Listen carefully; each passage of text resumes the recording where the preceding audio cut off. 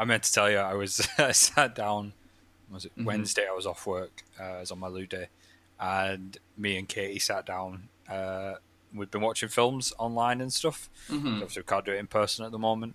And we put Coming to America on, like the sequel, and we got about Oh. 25 minutes into it, and we're like, nope. Oh. What's Yeah. the last good film Eddie Murphy was in? I think, I don't know.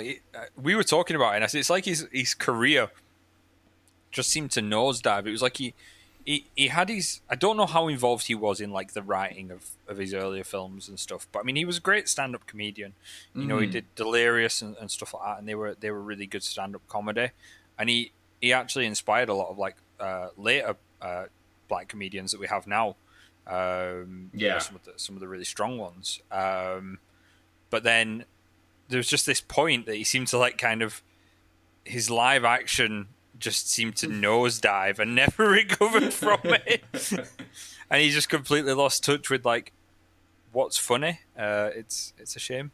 The song he released sucked. What song was that? My girl wants to party all the time, party was that all Eddie the time, Murphy? Party all the time. I didn't know that was Eddie Murphy. Yeah. Jesus. I kid you not. Yeah, he released that as a song. There was a music video. Slick Rick was producing it, and they were all acting like it was like the best thing of all time, and it's really not. It's like a really average song. Oh my god, I didn't know that. That's amazing.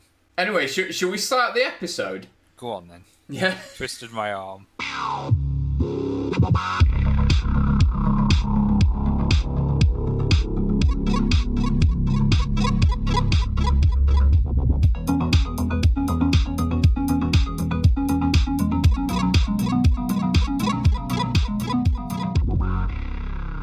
Hello and welcome to the Unlucky Frog Gaming Podcast. You are joined by your usual, or two of your usual hosts here, Tom Mannering.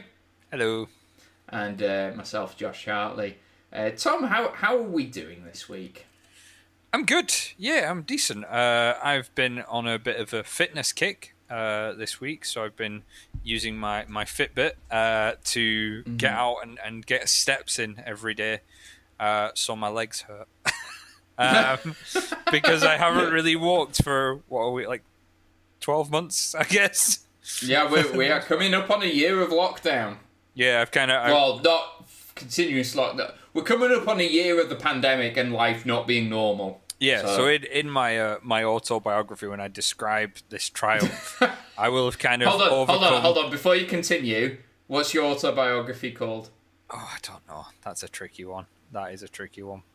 There's so many things it could be, you know. Trial by. We will find a title by the end of the episode. Okay. Continue. Yeah, we'll see if it comes up. I was going to be like trial by, you know, moderation or something. Really, really douche. But yeah, so in my autobiography, I'll overcome that ordeal of being able to walk, you know, around my neighborhood. But other than that, I've done a few games and things which we'll maybe discuss later, and just been keeping busy, same as everyone else. What about yourself? Good on you for doing something to be healthier, though. My doing something to be healthier this year has been dieting, and he says drinking a can of lager while we record this.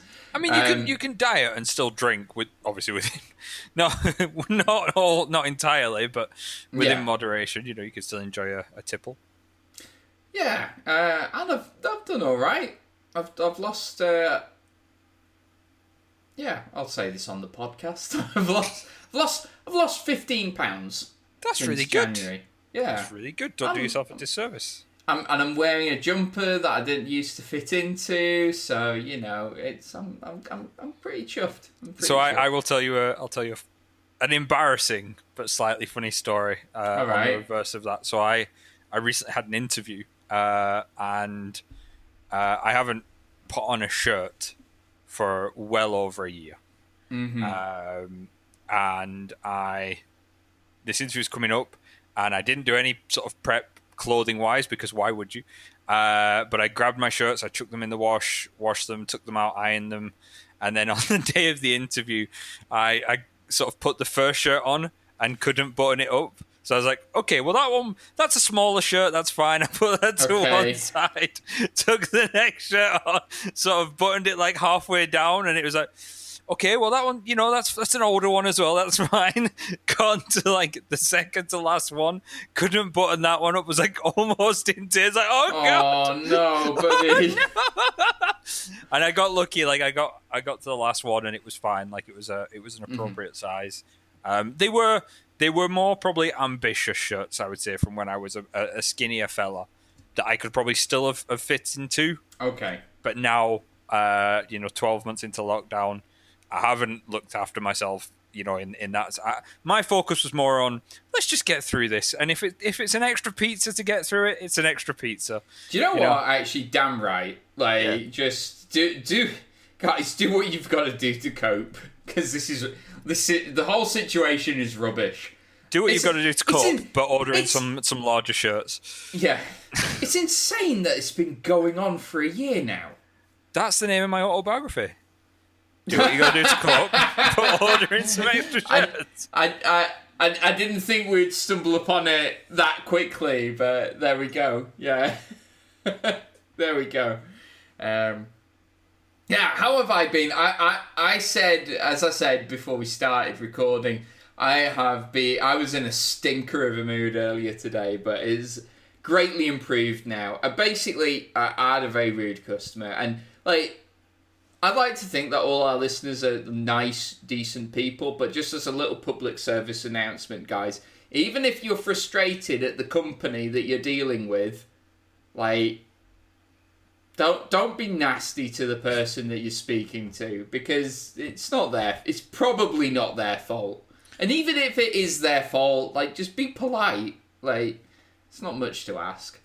Do you think maybe he does listen to the show, and he's sort of heard me beating down on you, and he's like, I want a piece of that. Tracked you down. I doubt it.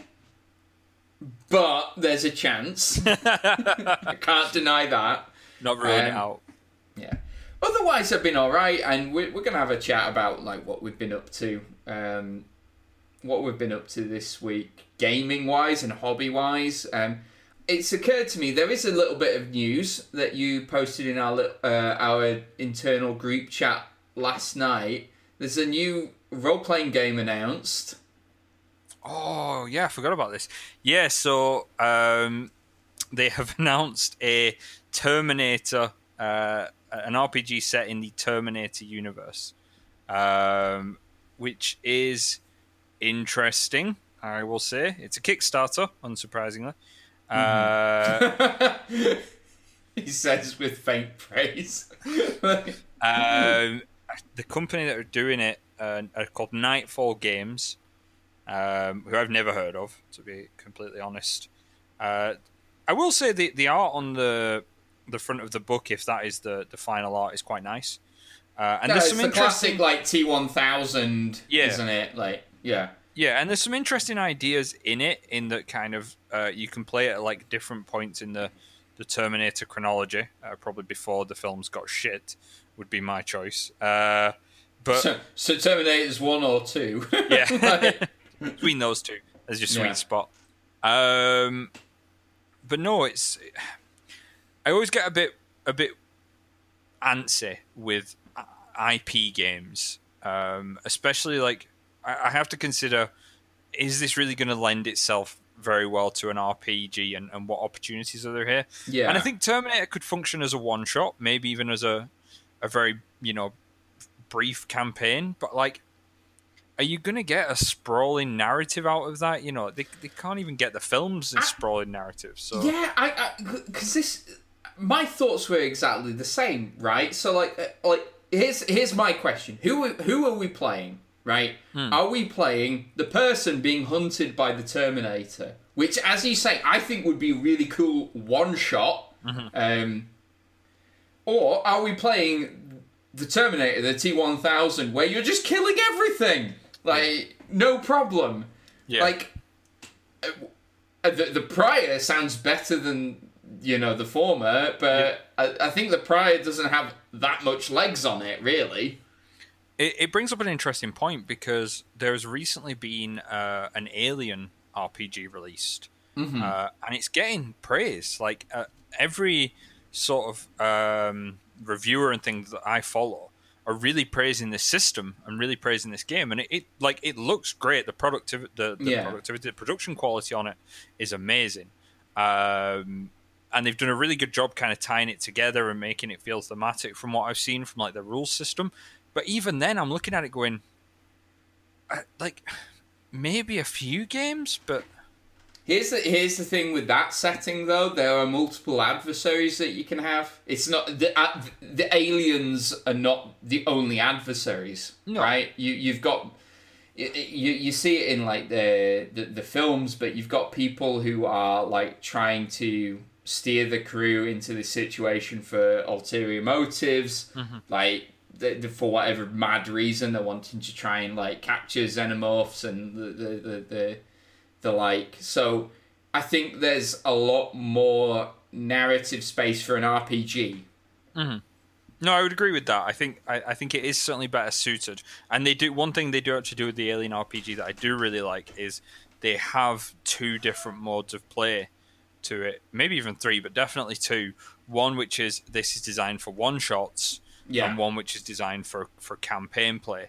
And I think there's like agenda cards as well, where you actually have an agenda within the. So you could be the bishop trying to like deliberately get the ship to pick up a sample of this alien. Well, one of the ones I watched like a let's play type thing of it, and one of the players had the synthezoid card, and basically like he flips it and like he reveals that he's actually an android, and but like they don't necessarily have like bad agendas. I think sometimes they can have good agendas as well. Which I quite like that. That's sort of a merging of the sort of hidden traitor games with an RPG, and that's not a bad idea. It's good to give your character a bit of direction, right? Yeah, definitely. And we've discussed before, players having secrets in games can add to the game as well. But yeah, it's a weird one. Like Terminator's just like, okay, fair enough. There's a couple of different Terminators now that you could probably draw on, but they're all kind of the same thing. They're all just killing machines, right? We're gonna have some Terminator fan. Possibly my buddy Chris. I don't know if he listens to this, but my buddy Chris loves the Terminator films. Okay. But like, we'll have the T-1000 is so different from the whatever. They're all the same kind, like profile of character. They are all the soulless like killing machine. Yeah. That an unstoppable killing machine as well. I should say, like. Some are more unstoppable than others, but they kind of fill the same role. Yeah. No, I get you. And I suppose, like, you've obviously could have run-ins with the police as well, and there could be some corrupt humans in there, I suppose, as well. I mean, I don't know. Maybe it feels like when we're getting to that stage, it feels like we're kind of clutching at straws a little. Yeah, definitely. But who knows? I mean, Nightfall Games, if you want to send me a copy of your role-playing game, and I'll see if I can change my mind on it. But, at this point in time. How do you feel about the Terminator films in general? I haven't seen all of them, is the honest truth. So I've seen the first 2. I've seen the third one. They're the only 2 you need to see. Yeah, I mean, I've seen them multiple times. They're amazing films. I've seen the third one. I think I've seen the one that had the I can't remember her name now. The woman who played the Queen of Dragons in Game of Thrones. Yeah, you can't. I know who you're talking about, but I'm blanking on her name as well. This is terrible. Yeah, well, I've seen the one that has her in and has Arnold in as well, and that was fine. Like, it wasn't great, but it was fine. I watched it. I haven't seen the one that doesn't have like Arnold in at all beyond like maybe a brief cameo. I haven't seen Dark Fate. Yeah, they just kind of they dropped the ball with it a bit. I think, and they're just flogging a dead horse. What about you? I think they should have just left it at 2. Like the second one is an example of like a sequel for me anyway, a sequel that is better than the original, and I would say the second best action film of all time. What is the best action film of all time? Die Hard. Okay, that's a fair choice. Yeah. I think, weirdly, mentioning that, I think Alien and Aliens is arguably one of the... I prefer Aliens to Alien. I think I think that the funny thing with those films is they're tonally extremely different. Yeah, because one's like a horror and one's more an action. Yeah. So, like, I love both of them. Yeah. Like, they're both great films.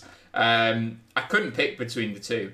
I think if you had a gun against my head, I'd probably go with the first one, but, like, the second one's excellent as well. And who's this guy putting guns to your head about films? I don't know, man. Sick son of a bitch.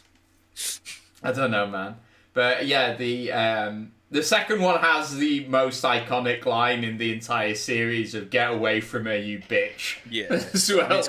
It's got loads as well. It's got like, oh, it's game over, man. It's game over. Anyway, this isn't the quoting aliens podcast, although that's potentially our next podcast. We could turn it into that. I'd listen. So back on topic. Yeah, I don't know. Movie IPs always make me a bit edgy with role playing games. It makes me not just role playing games, like games in general. Yeah. Like I think. Okay, let's think of a tabletop game that has a. We'll broaden it from movie to just other IP that works. Can you think of one? I mean, any IP at all. Like movies, TV shows, comics. Crap. Yeah, I was going to say, we got a ton. Don't open that can of worms, because I will come at you. Yeah. I think movie and TV show tie-in games can be very challenging. I have seen a couple. The Game of Thrones board game was quite good. The Battlestar Galactica game is really Beloved. good. Yeah. So there are some out there, definitely. In fact, if you're listening, stick in the comments your favourite tie-in games to movies. You get it driving listener engagement. Well, you're a pro now. You're just pro. On it, man. I'm on it. But yeah, like I think there are a few, but I think it's a difficult one. It's a bit like, there's that notorious reputation of movie tying games to computer games as well. That they're always just terrible. That stopped being a thing a little while ago. No, it has not, my friend. Well, okay. Let me correct myself there. That is less of a thing nowadays. It is less of a thing, but it is still a thing because it's an easy cash grab for gaming studios. You get a really shoddy, quickly thrown out game. You stick a big movie that's coming out with a license on it. I mean, they did it with like Thor when the first Thor came out. There's a truly shocking game for that. Iron Man had the same. Quite a few of the DC titles have had some shockers on them over the years. These are all PlayStation 2 games. Not all of them. Oh, apart from the notorious Superman 64. Superman 64. E.T. Atari. The first OG. of its kind, yeah. There have been some great ones, though, as well. Such as? A lot of the Star Wars games. Okay, yeah, I will give you that. But also Star Wars have had some absolute stinkers as well to balance it out. Okay, so we're neutral on Star Wars. The first Alien vs. Predator game was not even based on a movie at that time. It was based on a comic book, based on 2 movies. But yeah, Aliens has had some really good ones. It's had some terrible ones because it had Colonial Marines, which was terrible. But then it had Isolation, which was also really good. So Yeah, it is a tricky one, for sure. Um, I Why don't do you know. think that is? I think because you're playing in someone else's ballpark. That's always what kind of. Yeah. I think like you are never going to have the same understanding and appreciation for something unless you were the creator of it. Which I think is why when someone builds a board game and it's their IP or it's their world, they're gonna understand it. There's gonna be passion behind it. If you look at something like Roots, uh, like that's the my understanding is that's the creator's world, right? Like that's all. Yes. So 100%. you can tell that is like a labor of love in that game. Even if you don't like how the game plays, it looks beautiful. It tells its own story. You know, it feels very. It all feels tied together in both how the game works and the setting that it's played within. Whereas if you're trying to make say for example, an Alien game, you might have a vision of what you want your game to be, and then you're kind of pushing the Alien IP into that to make it work. And I think that's where you tend to find the shoddier ones come out. Yeah, that's fair. I suppose like maybe the best examples are like where the theme of the game, the theme of the movie fits the game naturally. Like I think one of the because I thought of another video game that was really good was Jurassic Park. I can't remember the name of it, but it was basically theme park Jurassic Park. I remember Like, that, yeah. and that's great. Like, who doesn't want to build Jurassic Park and make sure it doesn't go wrong? Like, I mean, you really want to make sure it does go wrong because that's where the fun is. there's a part, yeah. That's part and parcel for any of those games, though. Like, if you're playing like SimCity, like you build this massive city and then just go, ha ha, Godzilla attack. Yeah, it's. I don't know. It's a strange one, isn't it? Like you need to be really careful when you're playing in someone else's park, and I think as well, you as a player go into it with an expectation. So I think maybe that plays a part in it. You know, you know what you would expect from a Terminator game, an Alien game, whatever it is, when you go into it, and then it doesn't deliver on that, and you kind of like looking at, oh, this is not what I wanted it to be. Is there an IP that you wish there was a proper game for? There have been games for some things that I've really liked IPs for, but they don't get as much love as I would like to see. So one thing I would actually really like to see, and I don't think it exists. If it does, it's passed me by somehow. I'd love to see a really good Star Trek game, like a board game. Right? And it seems kind of... Board game, yeah, I think there's several RPGs, but I don't recall seeing a board game. Yeah, like I think...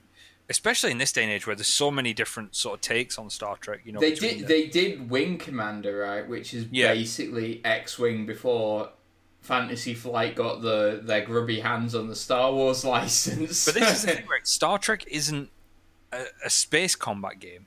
No, it's not. Yeah, that's the weird thing. It's a game. It should, and the reason why I think it'd be a great board game if you could make it work, should be about exploration and diplomacy. And, you know, maybe if you want, you could have some elements of combat and subterfuge and things like that in there, because they have all been included. But, I mean, like, there's some of the best Star Trek stories told. I'm going to seem like such a Trek here, and I'm really not. But so many, like, the Star Trek stories told are all about, like, you know, what makes someone a good person, you know, what's the right thing to do, you know, the Prime Directive is always called on in episodes. And you know whether following rules is always the right thing to do, and you could build that into a game, you know, a morality based game. But I've not really seen it done. Even like Decipher did a Star Trek card game back when I was a teenager, and me and my friends at the time played it religiously. But we just used to build your own sort of area of space. And the way the game was designed was you were supposed to go to these different worlds and do missions, which might be like diplomacy and things like that. But the way we played it totally wrong, because we used to just go down, put as many ships down, and then just run around and have big fleet battles and stuff. And which is the exact opposite of what I want a Star Yeah, Trek game because to that's be not now. what Star Trek is at all. Yeah. Yeah. No, that's fair. The other idea I had was like a sort of management game of like, managing the SS Enterprise, like The SS just, Enterprise. sorry, USS. USS. Right. Right. You say you're not a Trekkie. I can count on one hand the number of episodes of Star Trek, all series, that I've watched. Missing out. I'm sure I am, but there's a lot of TV shows that people say that. So You should watch. I'll add it to the list. You should. I'll add it to There the is list. a Star Trek role playing game, which I wouldn't mind actually running at some point in time. That does look really interesting and does sort of focus predominantly on more of the, as it can easily do, on the exploration and the diplomacy side of things, which I think would be pretty cool, and it does lend itself really well to it. Yeah, well, this is it. I think it works really well for that because it isn't a high combat setting, right? And to tie it back, I think that's what sort of is the difference between, say, a Terminator RPG and Star Trek is, one, there is a wealth of material to Star Trek, but two, there's so many different aspects to it. There's exploration, diplomacy, subterfuge, combat, all these different things that you can explore that you really just don't have that kind of scope. Plus, there's a wealth of alien races and planets and things like that, that you can draw on. That's where you've got potential for a role-playing game that you don't have with some other IPs, unfortunately. Anyway. Anyway. What about you? What I've sort of talked over you a bit there, as I want to do on occasion. What have I been up to? No, I don't know. What would you want as a same question? I forgot what the question was. What would I want as an IP? You created DuckTales for me, I did. I kind of like. I think that would be my angle, though. That sort of vein. I think there's. What am I trying to get at here? Like the Saturday morning cartoon feel. I think would work well for an RPG. Okay. I don't really know off the top of my head any sort of official sources for that, right? Like. Not really. No. I am aware of a My Little Pony RPG. We are not going to discuss that any further. I am aware of it. But yeah, I kind of think something like a DuckTales or a Teenage Mutant Ninja Turtles, but then there's the problem of obviously everyone wants to just play as the Ninja Turtles. I don't know if you could make that setting broad enough where you could create your own mutants to play in. In fact, is Mutants and Masterminds officially in that universe, or does it just fit naturally? No, Mutants and Masterminds are superhero RPG. You could certainly make the Teenage Mutant Ninja Turtles with the Mutants and Masterminds system, and with probably any superhero RPG system. But they're not set in. They have their own setting, which is weird. To say the least, because it tries to encapsulate. It's a weird one because it tries to encapsulate all the different generations of comic ages without actually using any existing IPs, and it's all their own made-up characters and things. Wow, okay. Which is ambitious, to say the least. Yeah. But it's also quite a lot to take in as a GM if you're running in that setting. Yeah. No, that's fair. But no, I would want to see a classic Saturday morning cartoon. Okay. Turned in. Not a specific one, but I think there's a gap in the sort of market. I naturally think DuckTales would be a great one. But other good examples would be Tintin. Tintin would be great as an RPG. Would it? Is he not just a dude that travels around, It's high action, places. There's adventure, there's investigation, Yeah, okay. You could probably actually fit Call of Cthulhu to Tintin and just remove a lot of the horror elements of it. That is some messed up Tintin. Yeah, but or like I don't know, like that kind of tone and feel. I get you. Do you know what I mean? Sort like, of a more innocent adventure type thing. Kind of like where I get the challenge of it, right? It's because death has to be a threat, and death never or seldom happens in Saturday morning cartoons. I think there are a few systems, no big ones, unfortunately.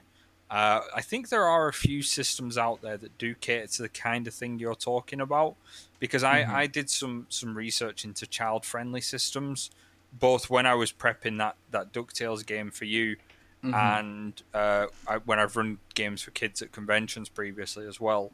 And I have seen there are some systems out there that are designed to be a bit more family-friendly and sort of take away the, slay the monster type setting.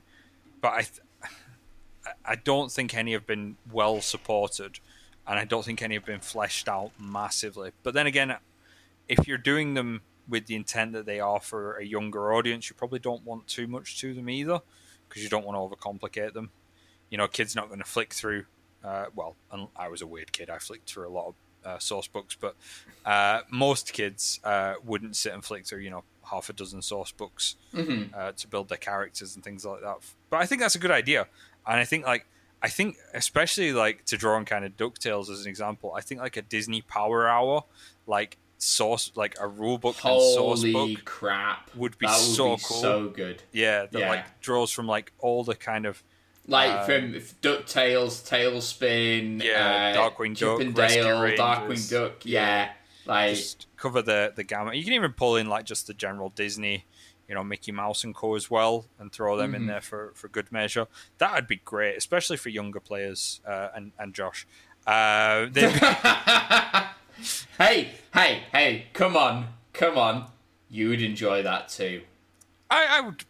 Yeah, I probably would. I had fun with the DuckTales game, to be fair, so I can't pretend I wouldn't enjoy it.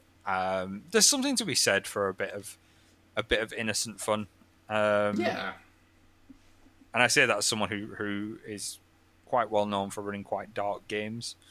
But every so often it's nice to just go a bit daft and take it easy. Yeah. So that would be my wish list. We'll actually just say DuckTales or Duckverse. Duckverse. I think Duckverse is the official. I don't know if Disney acknowledges that name, but Duckverse encapsulates like DuckTales, Tailspin, Darkwing Duck, and Goof Troop. Because which doesn't make any sense. Like, why Goof Troop is and Tailspin as well are part of that. They have characters crossover. I haven't watched season 3 of DuckTales yet. I'm waiting for it to come onto Disney Plus, but apparently the characters from Tailspin are in it. Apart from Don Canash, who is in.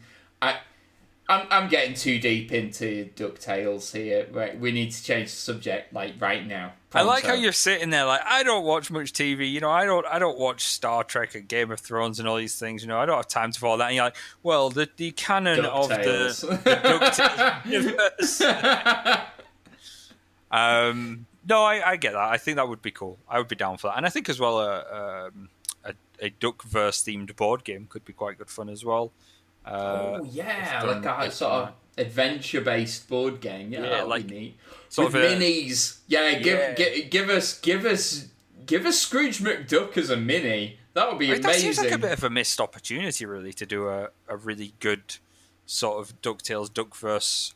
And I imagine, again, there has been a DuckTales board game, but I can't imagine it been very good. No. But like a good one, where you've got like, how cool would it be to have like a plastic like volcano or something, and you're you're going around it collecting treasures and stuff, something like that. Man. Yeah, I'd be all over that with like little Huey, Dewey, and Louie, and Launchpad McQuack, and Scrooge, and Nanny, and what's the the girl duck? Della. No, not Della's the mum. It is. Oh, damn, I'm letting my. I can't think of her name. It's not Daisy, is it? Because Daisy's No. Donald's. It is. Why has this gone from me?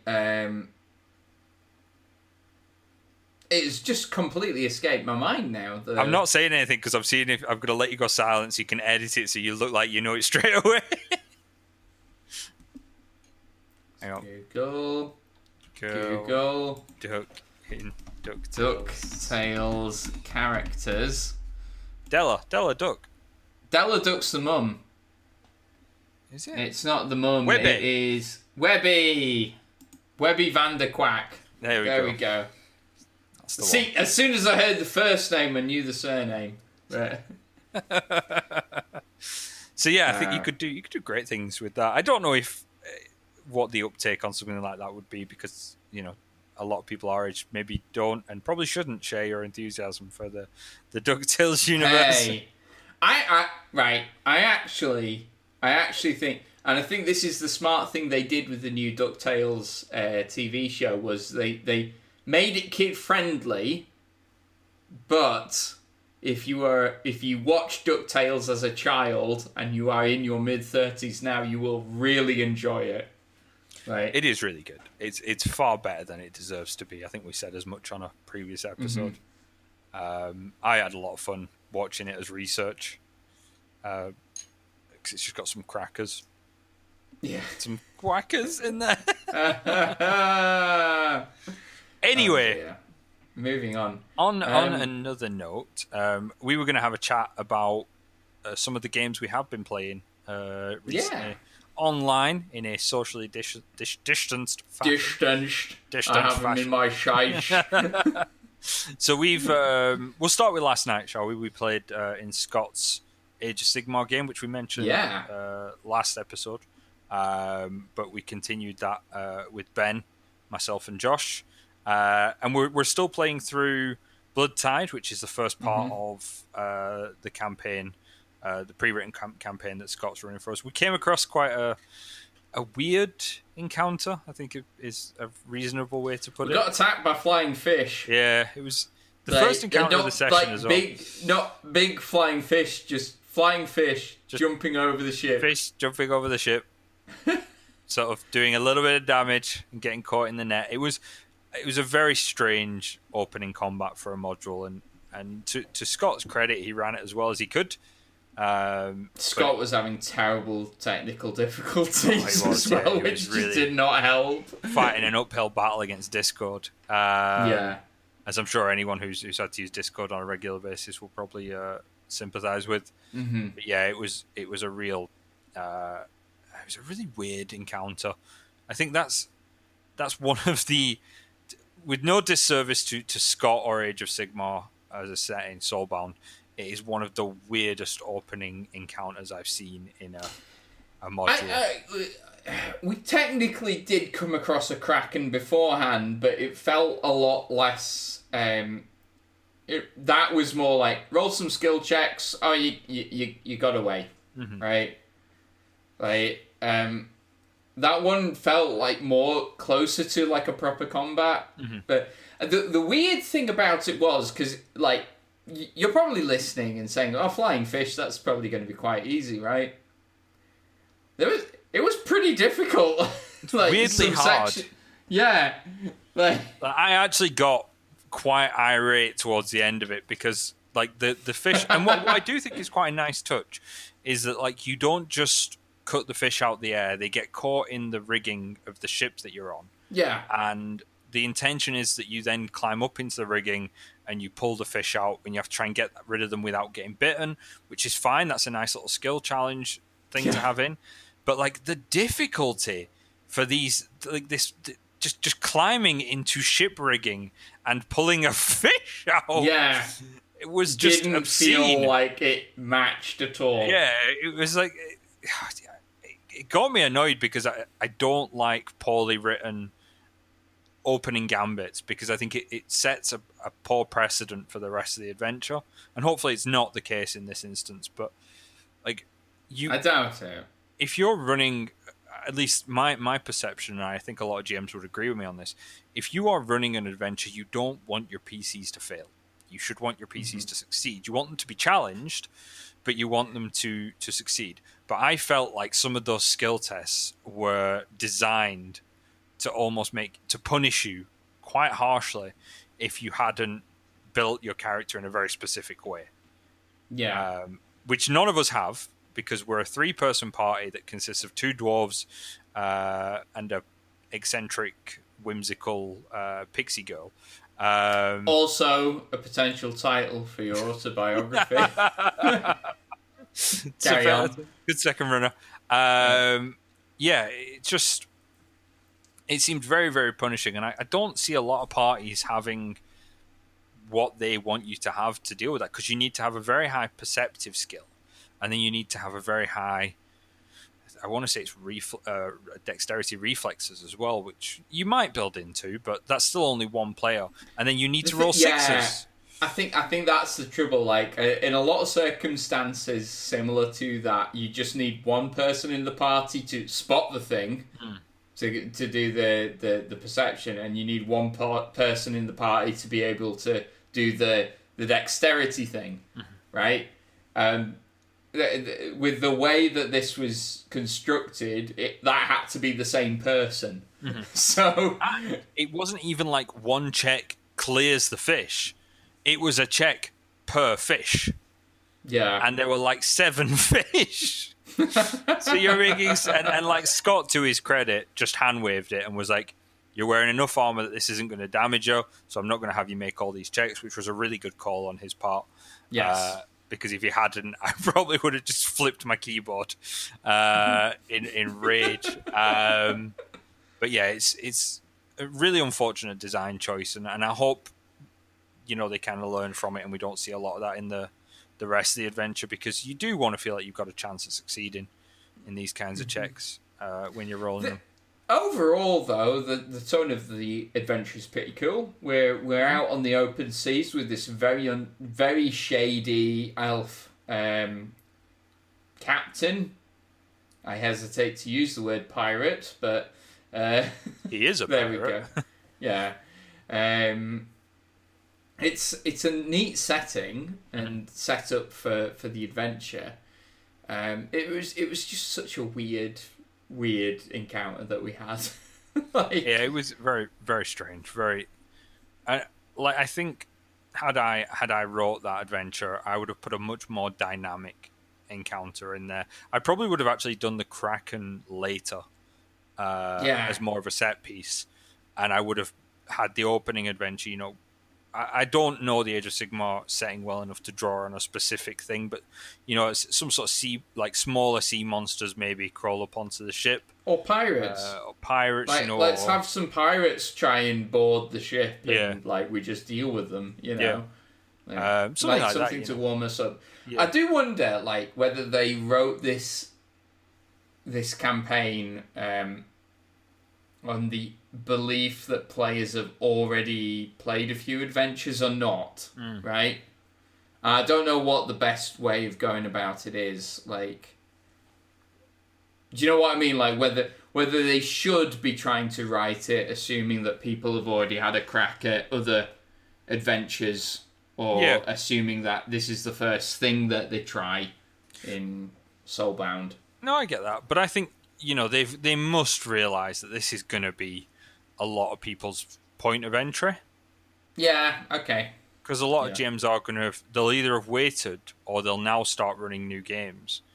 I suppose it's a bit like the Curse of Strahd, right? That's probably shouldn't be your first adventure, but will be because it's such a famous, iconic adventure path. Which, funnily enough, Curse of Strahd has a notoriously bad and difficult opener as well. There we are. Because it has something called the Death House, which is a incredibly challenging level 1 and level 2 adventure to open you up into Curse of Strahd, which is admittedly a fairly punishing module anyway, because it's Ravenloft. But it's notoriously challenging, which I just don't think is the way to go. you don't want to introduce people to a game or to a campaign and just beat them down, because you'll leave them demoralized out the gate. You build them up a bit, then you beat them down. Yeah. Get their hopes up, then crush them. It's much sweeter that way. It's more delicious. Fair enough. I never experienced that from you, Tom. Never. I've not killed that many of your characters. To be fair, no. 2? You're on 2, right? No, because I killed Blacktooth. Oh, 3. Yeah, you're on 3. Blacktooth, Ellard, and I killed Orlan twice. I forgot you killed him twice, to be fair, yeah. You did. So yeah, there you go. On the subject of games as well that Josh and I played in, so we've also been playing our Star Wars Edge of the Empire campaign. Yeah, we have. Which is now been going on for a good bit of time, actually. The majority of lockdown. After we finished up. When did we finish up Pathfinder? I want to say maybe June last year, June, July. Was it June? Yeah. So it might have been earlier than that. Yeah, it was fairly early on. We only did a few sessions of that online before we moved over. And we'd be doing Edge of the Empire. And we're now I think people are finding their footing with the rules for that a bit, because it does take some getting used to when you're used to D20 systems. And we've had some fun adventures. Josh's R3 droid now has multiple personalities, because you have another R2 droid in your head. I will fix that eventually. Who is a devout member of the rebellion, which is, to your credit, has had some interesting RP moments. Oh yeah, in it. And we're doing an adventure at the moment where we're kind of we're doing a bit of classic Star Wars, because there is someone in your party who's Force sensitive, so we're learning a bit more about the Jedi. How have you been finding it? Really, I've been loving the campaign, and I love the system, just in general. I think it's mechanically, I think it's pretty intuitive and easy to get your head around, which I like in general for RPGs, because it means that you have to put less effort into remembering how the rules work, and just more effort into just having fun with the experience of playing it. Yeah. So, and I love playing R3 as well. I keep saying it. He's one of my favourite characters that I've ever created to play. I think you say that about every character, though. Like, every time you're playing a character, it's always your favourite character to play. What do you think my favourite character is? I don't know, because as I say, every character. So I remember when you were playing Julian back in your sort of. He was my first one. Yeah, he was your cherry. Was Julian, and he was your favorite. You loved playing Julian, and then you did Blacktooth, and you loved Blacktooth. All 2 sessions. All those 2 sessions of Blacktooth. Then you did Ellard, and you really liked Ellard. Then you did Orlan, and you really liked Orlan, and now you're playing R3. So I think your favorite is just whatever you're playing at that given time. It's right. Well, in all honesty, it's not like my I think my favorite to play has been Orlan. Right. Oh, there you go. Overall, so you do have a favorite, and it's not R3. Yeah. But I mean, it's not like, and I don't mean this in a disrespectful fashion, but it's not like you have a wealth of characters to make a choice. No, like yeah, you're right. I haven't got like dozens and dozens of different characters that I've played that I can go. There's there's some of the characters that I built a gnome sorcerer for like Pathfinder Society that I tried for a couple of sessions, and it was alright, but. Was this not the one where you were all built around illusions, and everything was immune to it? And the adventure that I happened to play was all adversaries who were immune to that. Yeah. And it's like, well, I am useless. That's just unfortunate. unfortunate. I think more than that was unfortunate. That's the dice you roll when you're building a specific build like that, though. It's like, well, I'm going to be bad at this one particular thing, and let's hope we don't have an entire session based around that. Do you know what's weird though? Like, so you're saying Orland's your favourite character. I'm sorry, I just sent my Tom's pencil. just dropped something. Sent the pencil listener. that was keeping my hands busy flying across the room in a moment of poor decision making. There we go. So in the different characters that you've played, we're nothing if not professional here at Unlucky Frog.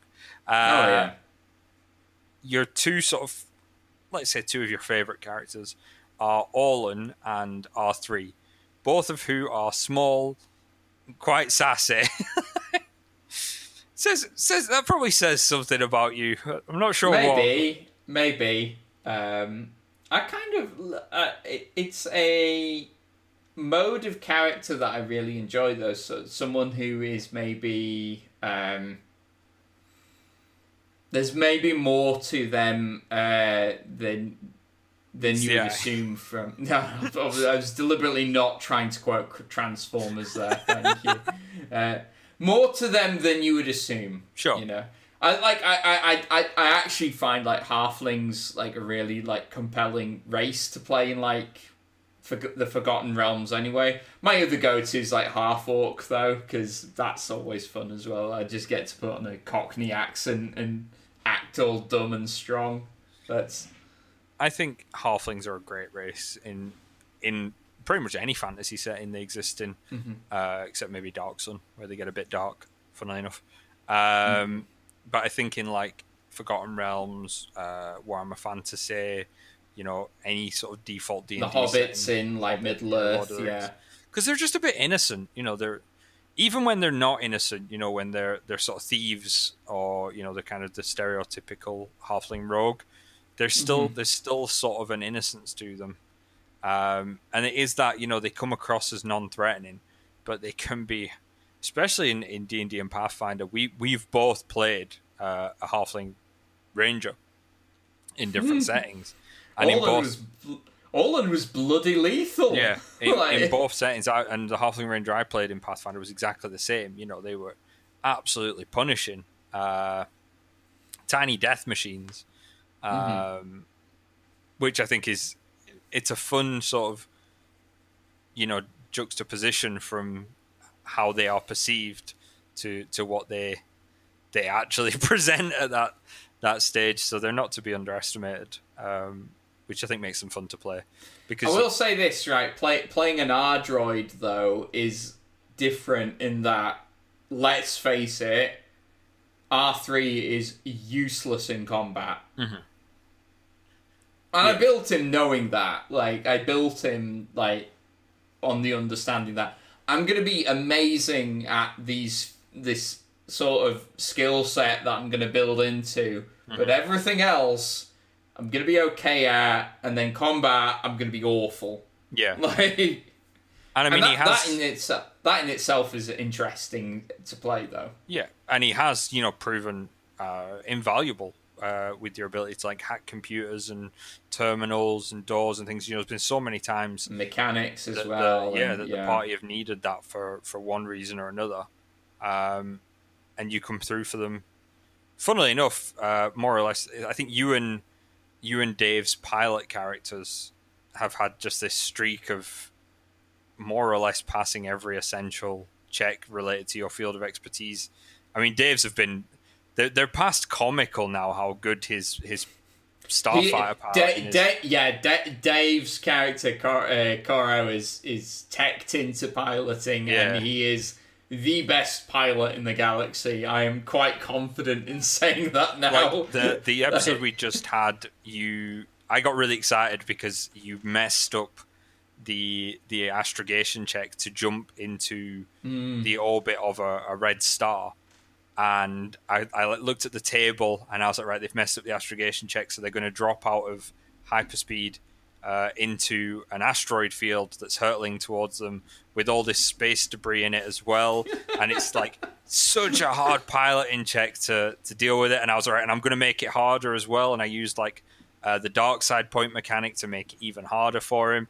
And I was like, I'm going to show you guys, like, I'm going to show you how deadly this place that you've come to is. And he just, not only did he pass the check, he passed it with aplomb. And like, I said, like, no bother. he just drops out of hyperspace and just weaving between these asteroids. And the way we described it was like he had one hand on the wheel and like kind of leaning back with like a cigarette in his mouth and his foot up on the dashboard, just sort of weaving between all these asteroids and space junk. And there's so many times he's done that, and it's infuriating for me because I'm not getting to present a challenge, but it's so good. Like you can't hate it. I think that's one thing I really like about the Star Wars system. It's so narrative. The system they use, while it is unusual because it does put so much more onus on the players to forge the narrative of their character, which can put a lot of players on the back foot. And I think it put a lot of your group on the back foot for the first few sessions because you just don't know, in what am I supposed to do with this? Yeah, it's like, okay, so how do you use that to your advantage? And you're just like, I don't know. Yeah. But once you kind of get a bit of a feel for it, we've had some really, really fun, really cool moments come out of it, and it has become a system that's become pretty well liked for that reason because of the narrative. For me,